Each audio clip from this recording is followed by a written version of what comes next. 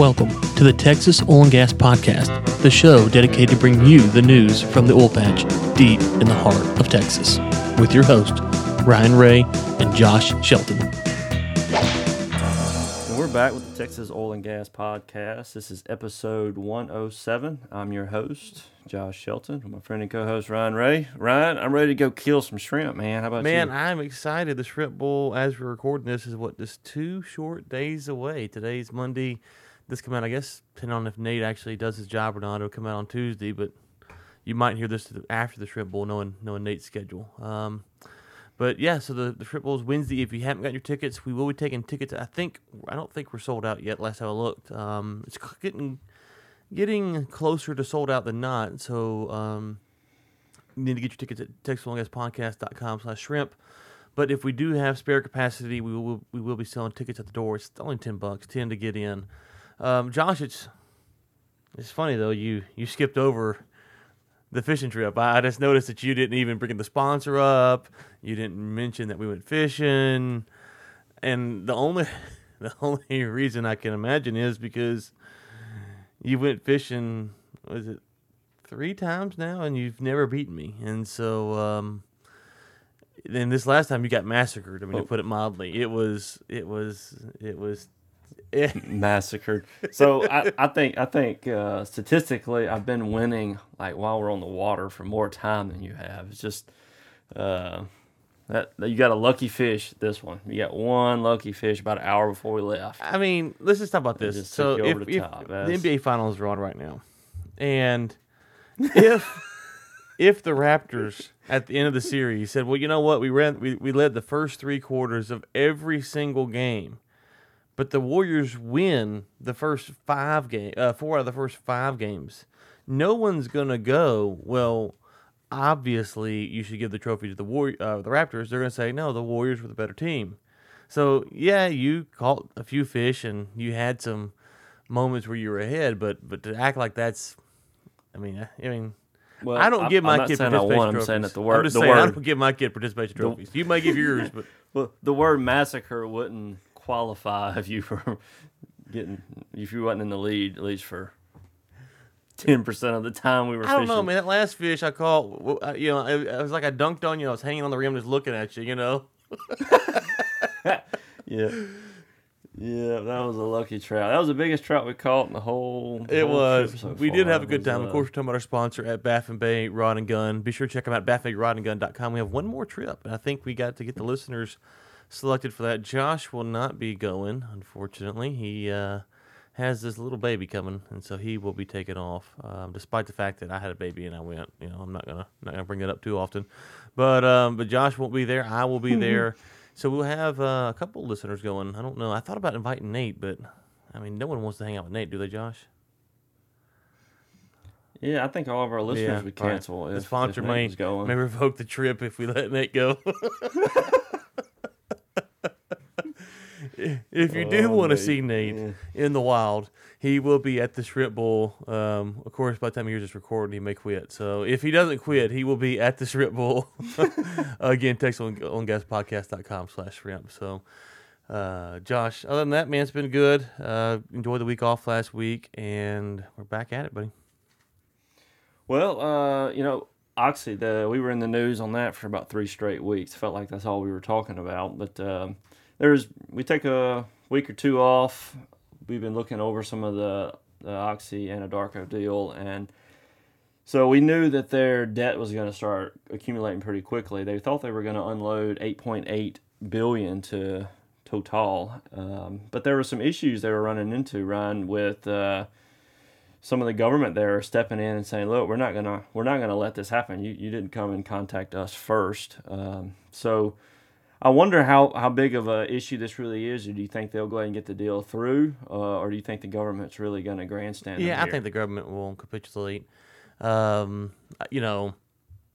the piece that we're looking at, it starts out by saying, well, they were they're not going to let it happen, this, that, and the other, and then it said they quickly came down off that stance. So I think it's a lot of posturing. We do have to remember that these international assets are owned by the government, so you do have to deal with them. But it's funny. This Oxy deal has really soured from a PR standpoint on them. I know I can't remember who it was, but one of their big investors I saw was going to sue them over this, and so this is going to be something that in 5 years Oxy will be able to look back, or 10 years will be able to look back and say, "Wow, we were right," or if it starts to kind of trend south on them, it might snowball, even if it's not really going south, but the margins aren't as good, the returns aren't as good as Oxy's kind of led people to believe. Even though they might be good returns normally, this could go south on them. It's funny how much heat they're taking for this deal, and really it's for an extra $10 billion. I mean, and that's a lot of money, but I'm just saying it was 47 to 57 or 48 to 58, so it's not like it was they outbid it by 20 billion. So people must think the margins obviously are that close. But if they unload the assets, I don't really see. You would think that would kind of help shore it up. But it's just been funny to watch because, man, it felt like Oxy kind of came in there and everyone was cheering them on, and then as soon as the deal closed, everyone's like, "Oh my gosh, what were you thinking?" Yeah, and based on that's what I'm kind of wondering, Ryan. Their target margins are 10 to 15 billion asset sales is what they're shooting for. They're trying to sell some offshore assets as well, and they're supposed to hit those numbers if they can. If Algeria will relent and allow that deal to go through, then they should hit those numbers. And soon after they made the deal, there were some issues with the terms with the Warren Buffett. He was putting up to $10 billion. There was some, I think, 8% interest on that, which that can get pretty hairy pretty quickly. So be interesting to watch. So because 5 years from now they may be one of the super majors, or they may not be. They may be in a more serious situation. So the irony of ironies would be as if Chevron buys these assets from Oxy 5 years from now for pennies on a dollar. That would be like, that would be like Chevron hanging on the rim, dunking on Oxy if that's what happens. Yeah, that'd be their 25-inch trout right there. So, and there was another article, basically the same stuff. I'm going to link to it in the show notes, but it has a few different pieces of information from some of the conversations with Vicky, the chief executive. This one was with, I believe, Reuters. Another interesting thing that came out this week. Well, we all know Pioneer's been going through some things. They laid off a tremendous amount of people. About what's that? A couple weeks ago now. They had that huge layoff.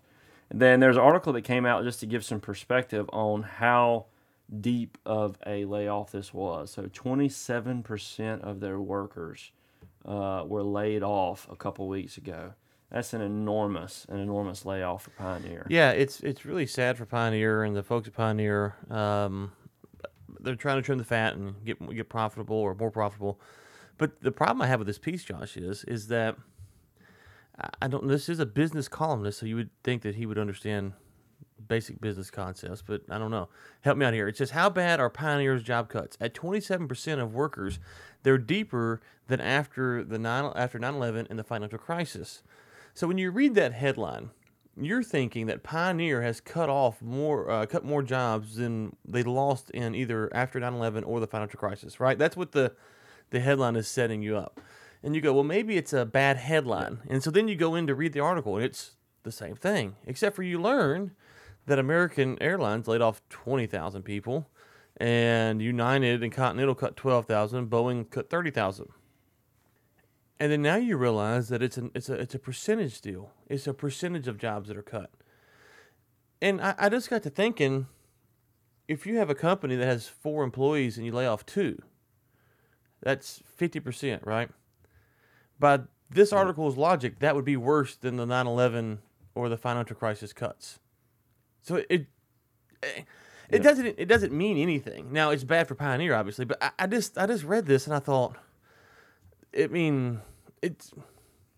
I guess on some level you could look at it and say, well, 9/11 was bad for the economy, or the financial crisis was bad for the economy, and Pioneer is having more cuts than this. But that's not how things work. What is maybe you could argue that Pioneer was more bloated than these companies, so when they have to cut back, the cutbacks are extend further. There's a lot of things that are going on here. Another thing I thought is that just from a standpoint of impact of the area, there's been 877 jobs that were eliminated. So if you wanted to say that the percentage thing matters, okay, and then you said, well, let's look at the number of people. So you have 20,000 versus 877. Now there are some cases where 877 people would have more of an impact on a local economy than 20,000. So for instance, tomorrow if 877 heart surgeons, I don't know how many heart surgeons are on DFW, but 877 heart surgeons in DFW quit and moved, that would be pretty significant, because then you'd have like no heart surgeons, or I don't know how many there are, but Yeah. right, or 877 paramedics, or 800, so there are certain things where you could look at it and say that the smaller number would actually have a greater impact on the Metroplex. But for me, this piece was a little bit misleading because it is a bad cut. It doesn't really it doesn't really explain, was Pioneer overbloated, what was going on. Of course, Pioneer has sold off a lot of assets in other basins. So I thought there was a lot of meat on the bone that could have been picked away here, instead of going for, well, hey, that they're worse than the 9/11 or the financial crisis. And in reality, if you just go by pure numbers, you got 20,000 versus 877. It's not, unless you wanted to argue that those 877 jobs were more strategic to the Metroplex economy, and I don't think they can make that argument. So it's just disappointing when you see pieces like this, because it sounds flashy. And again, on percentage-wise, it's true, but Josh, every company who's cut over 27%, by definition, has cut more than the financial crisis or 9/11. Every company. And we know that most small businesses go out every 5 years, 5 years from startup. So to me, you could just make this. You could write this headline every day. Every day, you could write this about some business. So the headlines and the main thrust of the article seems kind of silly, but still is sad for people who lost their jobs. Yeah, when I was reading through it, you could tell just when you look at the numbers. There's a little graph or a chart, and it has 877. Then it goes to 11,000 job cuts, 12,000, 47,000, 52,000, 30,000. So we're comparing a very small company relatively to a lot of big companies, and we're just drawing the percentages. So I think what the article was aiming to do was to say, hey, I don't know if you realized how big the Pioneer cuts were. It was actually, a quarter of their workforce. But the way he went about it was, I think, as a journalist, is trying to do something flashy to get people to come in and read it. I agree that there was a lot of things he could have looked into. Why are they cut so many people? Are they trying to trim back? Where are they trying to go? What he could have went into it and made a much more helpful article and given us some workable information as far as what Pioneer's doing. Because there was an article that I read. I don't have it with me. I don't remember where I read it, but it was saying that Pioneer was actually, their production was still doing well. Right. Yeah, and that's part of the thing is that he even alludes to that sum in here. Is he says that they're not. Pioneer earned $978 million in profit last year, its highest net income ever. Oil and gas revenue hit nearly $5 billion, twice the total from 2 years earlier. And then he goes on to say, it's safe to say that Pioneer's very survival is not in question today. And so, okay, he's comparing that with one of the quotes from the airlines. And again, I thought, well, that's true, but there's a broader picture going on here. And the broader picture is that Wall Street, we've talked about this on this show, is that Wall Street is pressuring these oil and gas producers, give me returns, give me returns, give me returns. And so when they do that, if the producers are smart, they're going to listen because they want the money to keep going, and they don't want their stock to be devalued. So all of this stuff is playing in here. Again, we're not saying they should let the people off. I don't know. That's Pioneer's business where they should or shouldn't. But I think, as you pointed out, there's so many things you could have pointed out. You could have just simply said Pioneer lays off almost 30% of its workforce, and that would have been an accurate headline. And then you could have talked about that. Well, they've cut out their assets from the Eagle Ford. They've sold these assets. And so how much of that stems from that? And I don't know those numbers off the top of my head, but I'm sure that if you're selling off assets from one basin, then you're probably going to have layoffs because of that. It's not good. We hate it. It sucks. But I just think that this piece right here is a little bit misleading.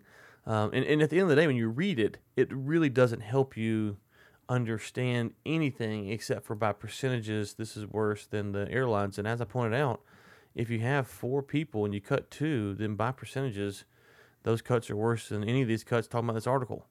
And, well, what's that got to do with anything? Nothing. And so it's a great catchy headline, but lacks much of substance in my opinion. Well, there were a couple of things that that came out this week. One of them was from North American Shale magazine. They talked about Texas oil and gas activity numbers reveal curious trend. It's been weird, Ryan. Some of the news has been the oil prices have been holding steady, but there's been some negative things going on that would make you think that oil prices would have dropped a little more than they have. So they're talking about this curious trends that they're seeing. Despite a decline in the March TPI to 212 and in the first quarter of 2019, prices continue to improve and Texas crude oil production is still breaking records. So it's just kind of a weird thing going on from my perspective. What do we think the international stage is how do we think this is going to change these prices and what we're expecting in the future? I know you do some talks with Energy Week. I know there's a tweet that came out from Trump about Russia and Iran and some Syria deals. Do we expect this to cause an increase, whether it should or shouldn't? Do we expect this to increase oil prices here in the next couple of weeks, or do we think?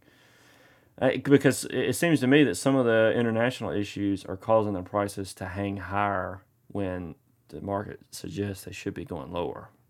You're saying maybe the number's a little bit inflated. I don't know. This is always the problem you talk about oil and gas pricing. Is that how much of actual fear of production shortages or things like that are baked into the number, and of course no one actually knows that down to the penny or to the dollar or whatnot. We have seen spots where it'll shoot up or drop down based upon news. A couple things I would think that I've kind of just to look for is with Venezuela. So with Venezuela or Iran or North Korea, obviously large scale military conflict would impact the price of oil and gas. I don't really think with Venezuela or North Korea you're going to see that. The rhetoric around Iran makes you wonder what's going to happen. Hopefully the Trump administration is smart enough not to go down that path. But, who knows? So I'd watch for that. One of the things that to keep in mind is when Trump's dealing with China is that China is tied up with Venezuela. So Venezuela and Russia are the two biggest backers of China. Now there's a report from the Wall Street Journal this morning saying that Russia is support of Venezuela is wavering. So if Trump can get a deal done with China, you might see something with Venezuela happen as well because they are tied up. Not saying it's going to happen that way, but if I had to guess, China's probably looking at that as part of what's going on. We saw news, I think Saturday, I don't remember what it was, breaking that China is considering to come back to the table with President Trump.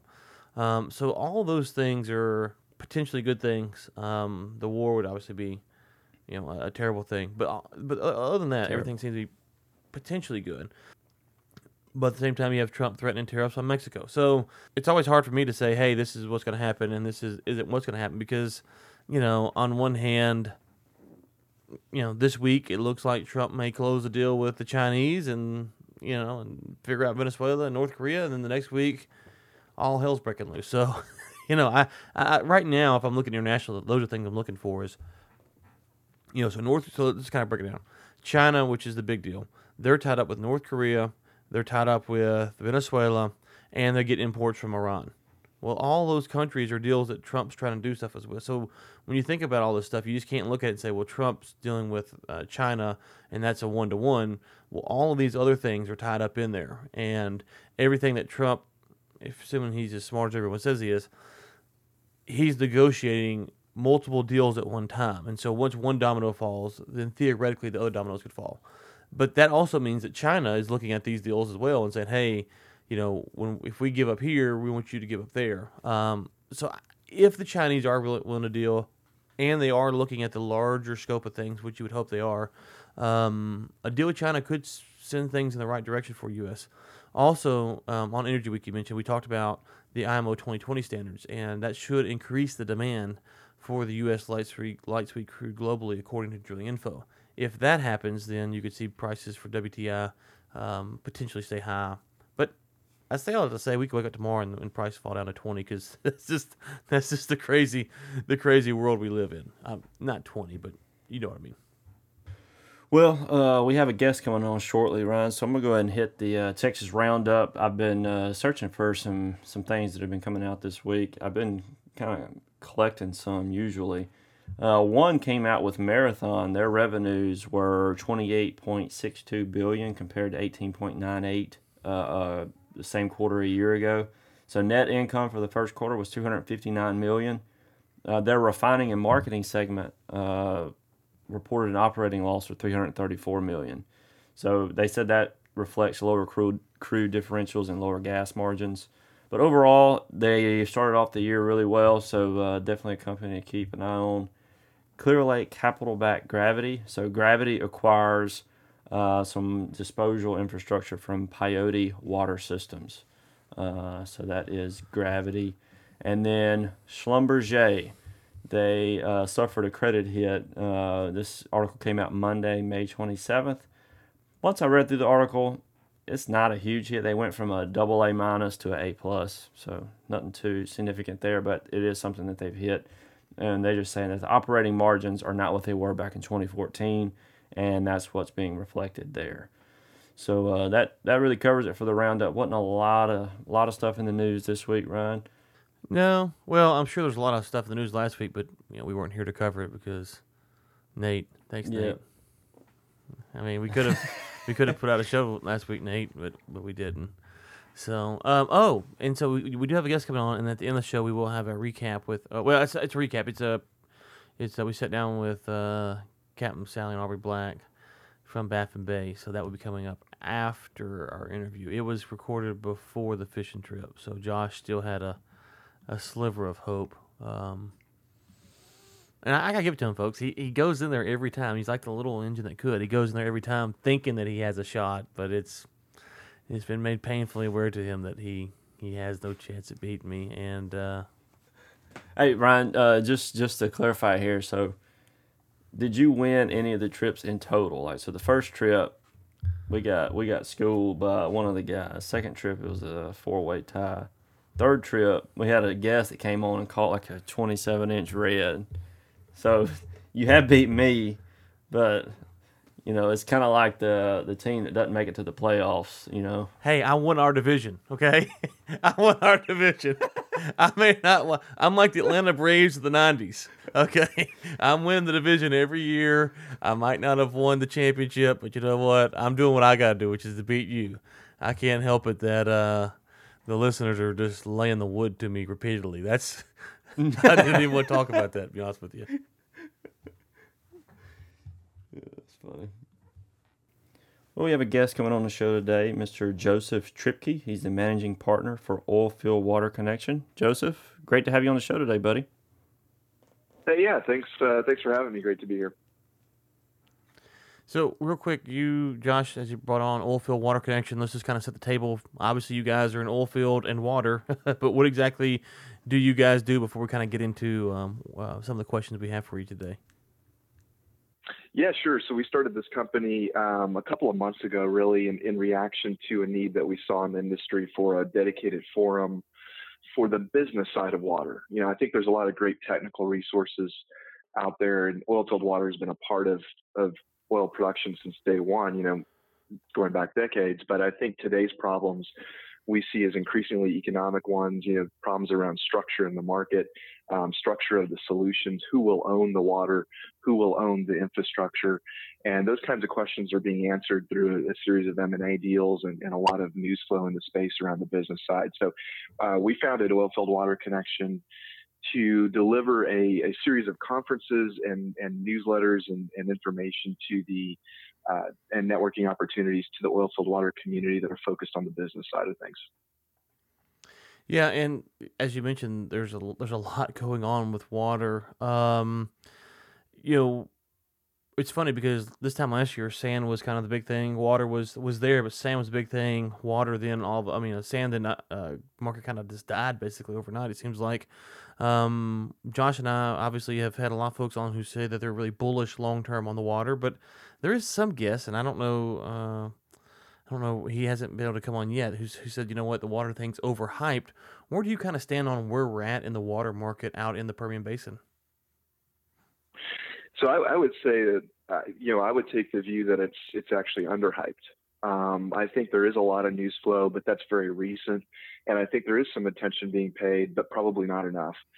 We think that water is actually potentially the number one potential choke point, and I know the industry kind of has potentially a bit of alarm fatigue, right? We hear about choke points and potential bottlenecks quite a bit. At my other company, infillthinking.com, we've covered sand, at length, and we continue to cover it. But sand is really kind of my day job, actually, and oilfield water is something that I've gotten into fairly recently in my research. But certainly, we do see water now as being potentially, the factor that I think is sort of the black swan event that could really impact oil production, our ability to produce oil, if we don't do something about it and address it. And I think steps are being taken, but I do think the threat is real and it's urgent. And so that's why I think you're seeing more attention being paid. You're seeing a lot of capital come into the market. Private equity is very focused on this space right now, and real capital is deploying to solve the problem. Yeah, when we talk about water, one of the things I was talking about with someone the other day is, there was kind of this point in time where water, fresh, clear, clean, fresh water. We've seen some talk about brackish water. Obviously, we got an abundance of salt water just south of us here in Texas. Where is the water going as far as trend? Are we going to see more brackish water? Because we have with the Santa Maria out there. I think it's Santa Maria. Anyways, big brackish water play. Will we see more brackish water and ultimately move towards more salt water, or is it just not even on the horizon? There's so much fresh water that while it is a choke point, producers are still going to try to push that direction. No, that's a great question. And the way that we see that is really, operators have an aversion to using fresh water, particularly in the Permian, which is a drought-stricken area that water resources are very limited. There are certain thresholds of water that operators simply will not take. And by that I mean high quality potable water they will not use in their fracs. So there is a real demand and a desire from the industry to use increasingly lower quality, if you will, or water with higher salt content, higher TDS, total dissolved solid content in their fracking. And a lot of that need, the incremental need, is being solved by recycling produced water. And so if you listen to the public E&Ps, Cimarex is a good example. As a company, they're using about 53% of recycled water in their fracs, and that's even higher in their Culberson County assets, where they're actually fracking with 97% recycled water. And what that means is, their wells that produce oil are producing water as well. Those cuts can be 3, 4, 5 to 1. I think it's often kind of overlooked that the oil industry, 75% of what we produce in the Permian is actually water, not oil. And so there's plentiful produced water coming out of oil wells, and companies like Cimarex are increasingly using and relying on that water for their frac needs. So we do see, recycling being a critical way to source water for frac. I think whenever I talk about the bottleneck and the potential to drown out the boom, we really see that risk being more on the produced water side. So how do we dispose of the water that we're producing? It's not necessarily about procuring fresh water or brackish water for fracs, although that certainly is a factor, but it's more of what do we do with the millions of barrels a day of water that are coming out of the ground, and where do we put it, and how do we dispose of it and transport that? And on that line of thinking, what are you guys proposing? I know you guys have a conference we're going to talk about here in a minute on June 21st in Houston, but what are some of your ideas to handle those issues? Yeah, so I guess we would say the status quo method, which a lot of that has been trucking that water, 120 barrels at a time to disposal assets. That in-place infrastructure is either going to have to be beefed up materially, or we're going to have to come up with some new solutions. There's simply not enough capacity in the market to handle this. To kind of give you an example and put it into context in terms of the size, a typical day this summer, the Permian Basin is going to produce 13 to 14 million barrels of water. That's enough to fill, call it 900 Olympic-sized swimming pools. massive quantity of water that has to be dealt with. If we look and play forward crude oil production forecasts into play, and we see activity moving into the Delaware where water cuts are even higher, by the early 2020s, that figure could double. So we could be looking at 1,800 Olympic-sized swimming pools of water a day that has to go somewhere. Meanwhile, on the disposal side, you have challenges in terms of, the sort of rush on porosity or pore space. Our friends at Source Water, I think, have put it very well, talking about the rush on pore space in the Permian. There just isn't as much land available to build disposal capacity. Furthermore, we're seeing seismicity increase, and some of that may or may not be due to injection, but it seems correlated. And we know the Texas Railroad Commission is looking at that closer. And in cases where folks are trying to permit saltwater disposal wells in high seismicity areas, we're seeing that increasingly be a challenge. And we think that the regulator could begin to crack down on that. So, the long answer to your question, or the short answer, I guess, summing up that long answer to your question, is that we're going to need to spend billions of dollars on new infrastructure, whether that's pipe, to an area where we can safely and responsibly and sustainably dispose of water, to billions of dollars on new SWD infrastructure. And so we really see, again, that starting off the conversation talking about the need for capital and new business and market solutions, that's really going to be the focus of the industry for the next couple of years. So you mentioned, piping this and 900 Olympic-sized swimming pools and storage. What is the storage length? What kind of time frame are we looking? So if you did, transport this huge amount of water via pipeline somewhere safe, because we do have listeners on the podcast who are getting SWDs. What is the long-term environmental impact of storing this water, and what efforts are being made to remedy some of those concerns? Sure, that's a great question, and I think there's a lot of folks looking at that. There's a lot of science being done on that. I think it's probably too early to say what exactly the right answer is. I know the industry is practicing, safely under current standards, and it's worked so far. Because remember, the Permian tight oil story is only, about 7, 8, 10 years old, right? It's not a very old story. And so, and really the last couple of years have been the explosive growth really since the downturn in 2014. So I think the practices that we've had in place and the infrastructure and assets have worked up to this point. But I think the question really going forward is what to do with, that 900 Olympic-sized swimming pool figure doubling to 1,800. How do we handle that, and how do we do that sustainably? I think the short answer is no one really knows, but I do know that the industry is very focused on sustainability. On the science side, I think the Texas Railroad Commission does a fantastic job of looking at this and developing a body of knowledge. Some of the brightest minds in the industry now are working on these problems. And I do think, as we look at the industry's business model evolution, when you see these third-party midstream companies coming into the water space that are developing shared infrastructure and taking this over from E&P companies, I think those companies will be focused on the reservoir impact, the water table impact. How do we not water out the reservoirs? All these are things that are sort of at the cutting edge of oilfield science today. Okay, we mentioned you guys have an event coming up here in Houston at the Petroleum Club of Houston on June 21st. It looks like an all-day event, and we also have on, so you'll be speaking, and then Kelly Bennett from B3 Insight, who I believe we had on the podcast here just a few weeks ago, will be speaking as well. So if the listeners are curious a little bit about those guys, you can go back and check that out. And a host of other folks who are probably just as qualified, if not more, on all of these water topics. A lot to get to. It looks like you guys have a lot of panel discussions, some breakout sessions. What can folks expect if they're in the Houston area on June 21st and they want to attend this event?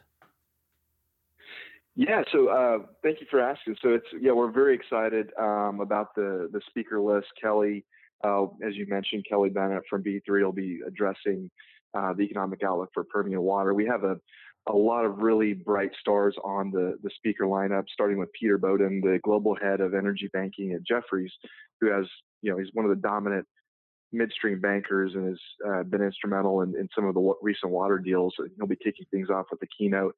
And then we have a whole slew of C-suite level executives from both the E&P side, the water midstream side, the water services side.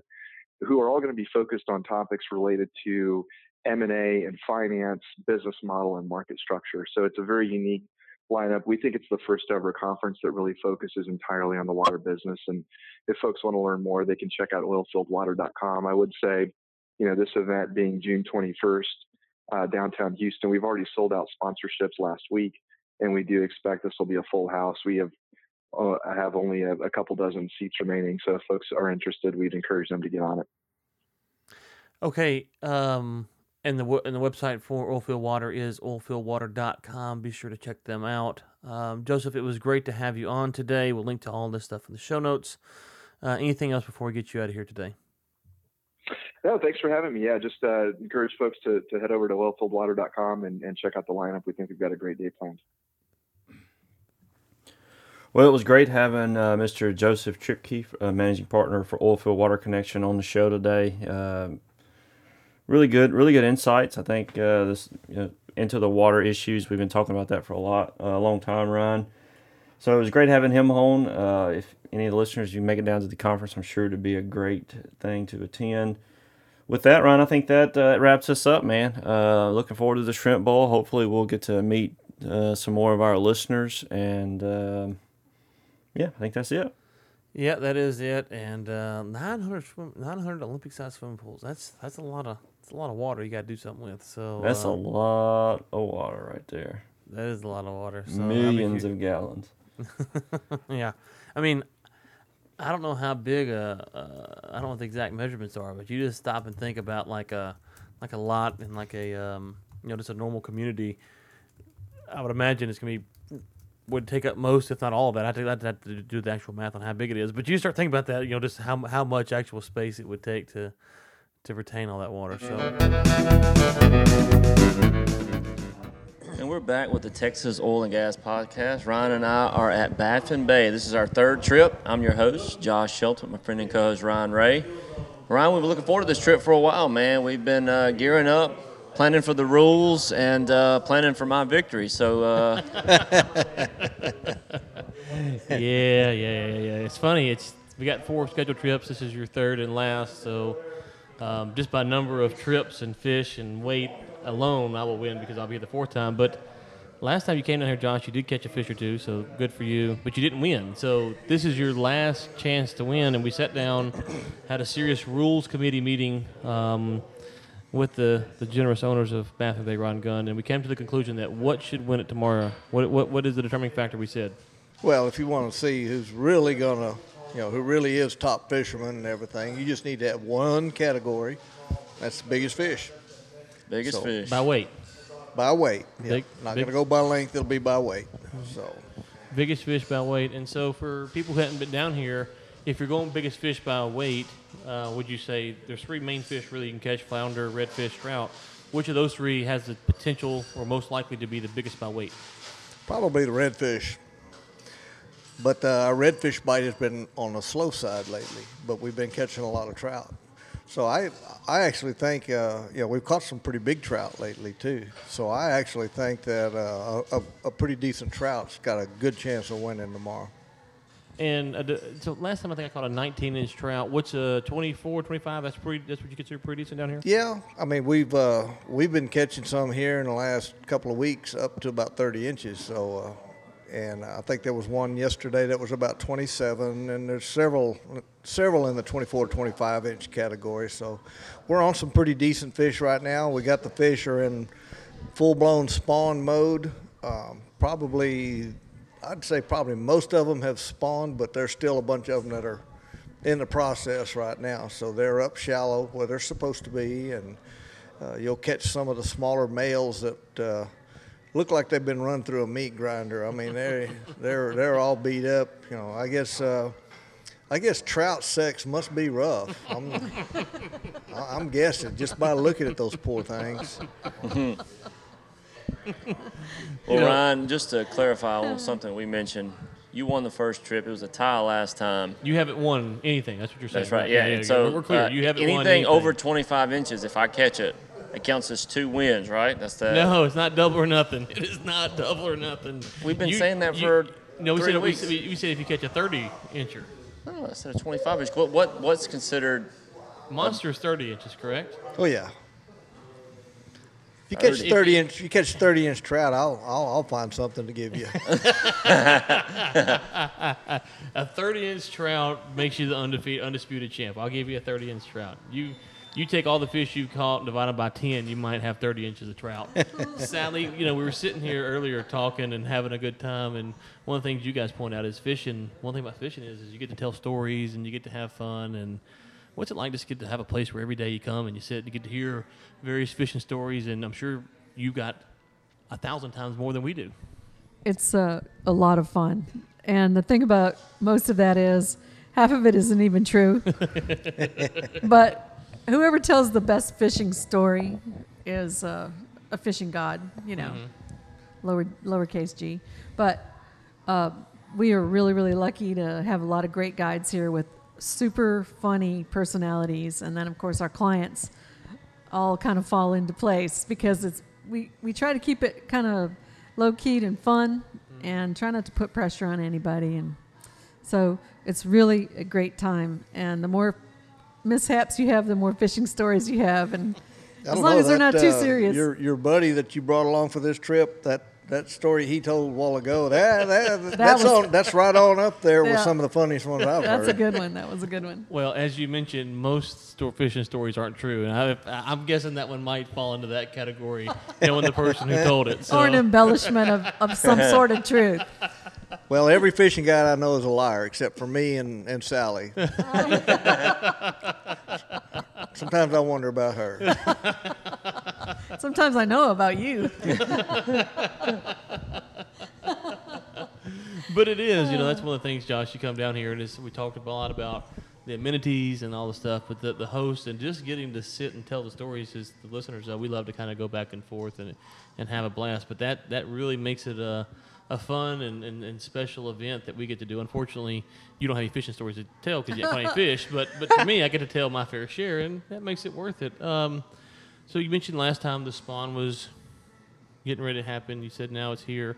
Obviously, we won't be back until late June, so listeners are listening, think about booking trips. They're looking ahead. What are we looking at? What advice? I know the wind's been here a little bit, so what's going on the next 30 days, let's say? Well, it's going to be called quantity fishing. So you're still going to be able to catch big fish. They might not be as heavy as they are pre-spawn or during the spawn while they're feeding and working very hard to get all their eggs out and blah, blah, blah. But as we go on from here, it's just unbelievable the quantity of trout that are in Baffin Bay. The water quality is beautiful.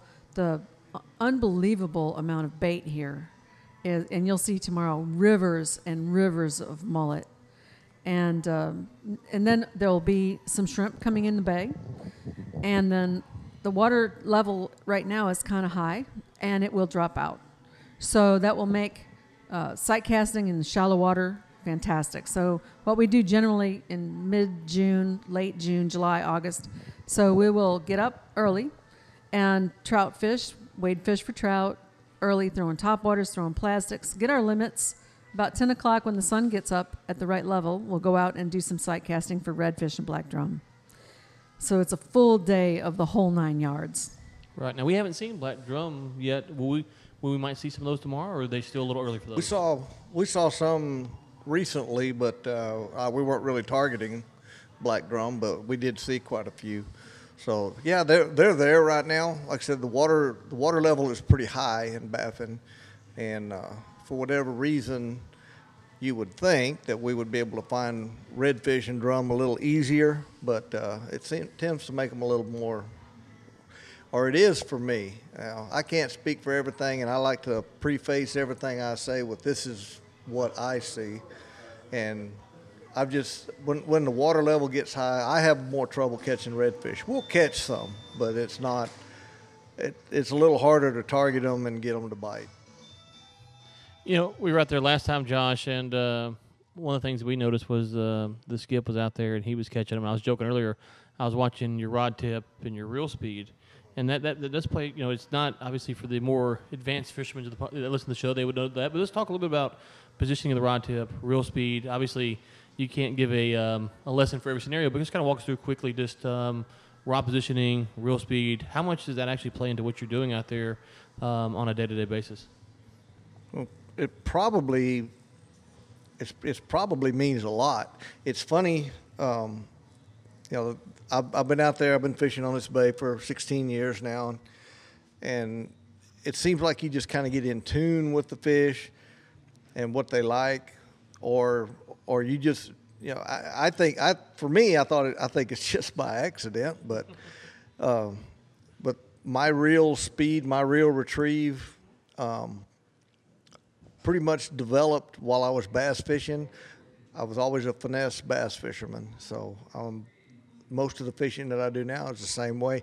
I've fished right next to Jay Watkins, and if you've ever fished with Jay, I wouldn't call him a finesse fisherman, but he'll throw the same things that I'm throwing. But he's working them fast and hard, and he's having great success.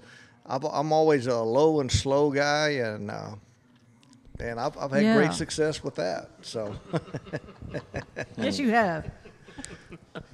So it's I can tell you 100 different ways, and I can kind of show you how I do it, and we've had demonstrations out in our swimming pool before for clients, and I can show you the things that I do. But it seems like every once in a while it'll just be some little something that somebody in the group will do that just seems to trigger more strikes.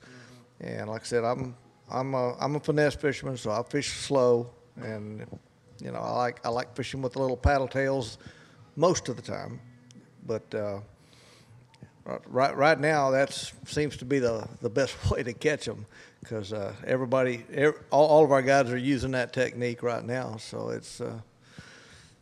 Although, like we talked about, the 3-day cycle and the 5-day cycle of feeding for big fish on Baffin. Baffin's a little different than every other bay on the Texas coast. There's just no water influx here. Everything's pretty much the same. Especially now, we've been in a wind cycle for quite some time, and there's one stretch of the shoreline, and it's just producing it seems like the gift that keeps on giving. And one day it'll end, and it'll be sad. But we've been fishing there every day for quite some time, and it's just production city, and fish to 10, 11 pounds. And yet some days you'll go there and it'll be all fish that are 16 inches or 15 and a half up to 18. And then some days you'll go there the next day, you'll be catching fish in the mid-20s and up.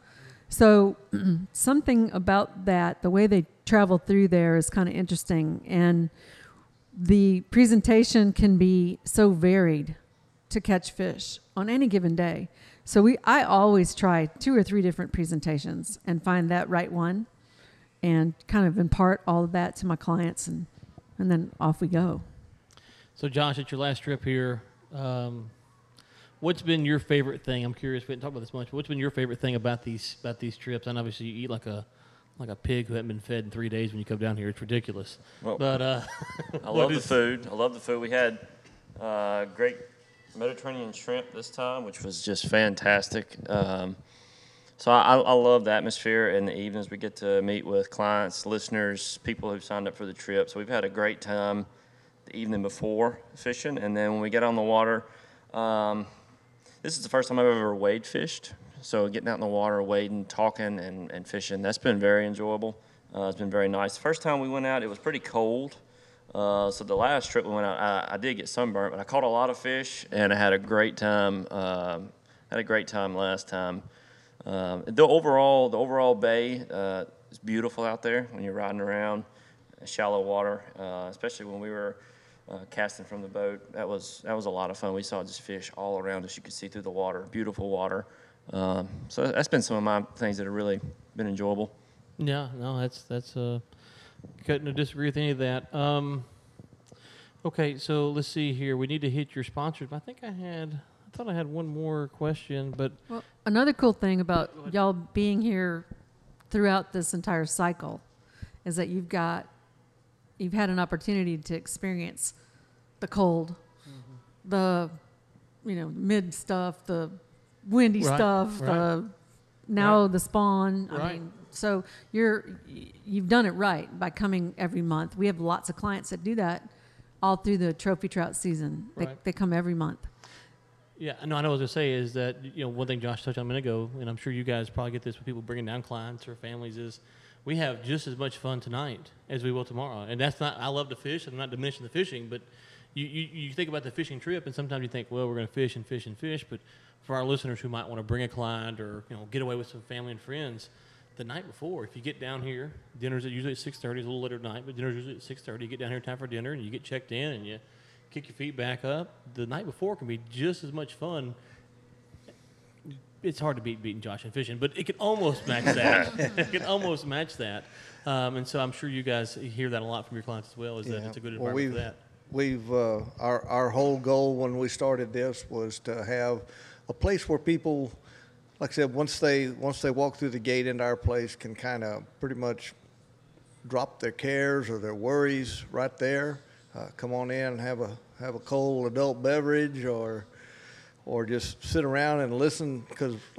And having our guides here for dinner, I think was a big plus, because there's a lot of people that just they'll meet their guides in the morning and they'll spend the day with them on the boat, and you get to learn a lot about them like that. But having them here the night before, you can discuss tactics, or they can get the right gear set up, or if they've got any questions, they can get them all answered then, and plus get to know each other a little bit on a more personal level than just out once you get on the boat. Because a lot of captains, once they get out on the boat, well, they turn into Captain Bligh, and they're shooting directions and orders and stuff like that. So. Not me, of course. I don't do that. Well, hey, the one thing I will say is that every time we've came, you've told us what you thought the fishing was going to be. And the first time we came, you said, "Hey guys, I'm not going to lie to you, it might not be great today." Now we ended up catching a decent amount of fish, but you did preface it right off the bat by saying, "Hey, the wind's here out of the north. We're going this different bay. I'm not sure." And so I really thought that was admirable, just to set expectations, to say, "Hey, if we were on a client trip out with clients, the clients aren't getting their hopes and their hopes and dreams up, and say, okay, you know what, you've been out here fishing for years and years and years, and this is what you should expect." And that's good to hear, that it's not just puff pieces and you get out there and then everyone leaves disappointed. You guys can't control the fish are biting or not, but you do have a sense of it, and relaying that to the customers is important. Well, I'm going to step out on a limb and say that this will be y'all's best of the 3 trips. This is going to be your best production wise. I wish you would have said that would have been next month when Josh wasn't here. But It probably will be that too. And another little piece of advice: if anybody can and they want to come down and do some serious fishing here, always spend 2 days fishing, because this is more of a destination.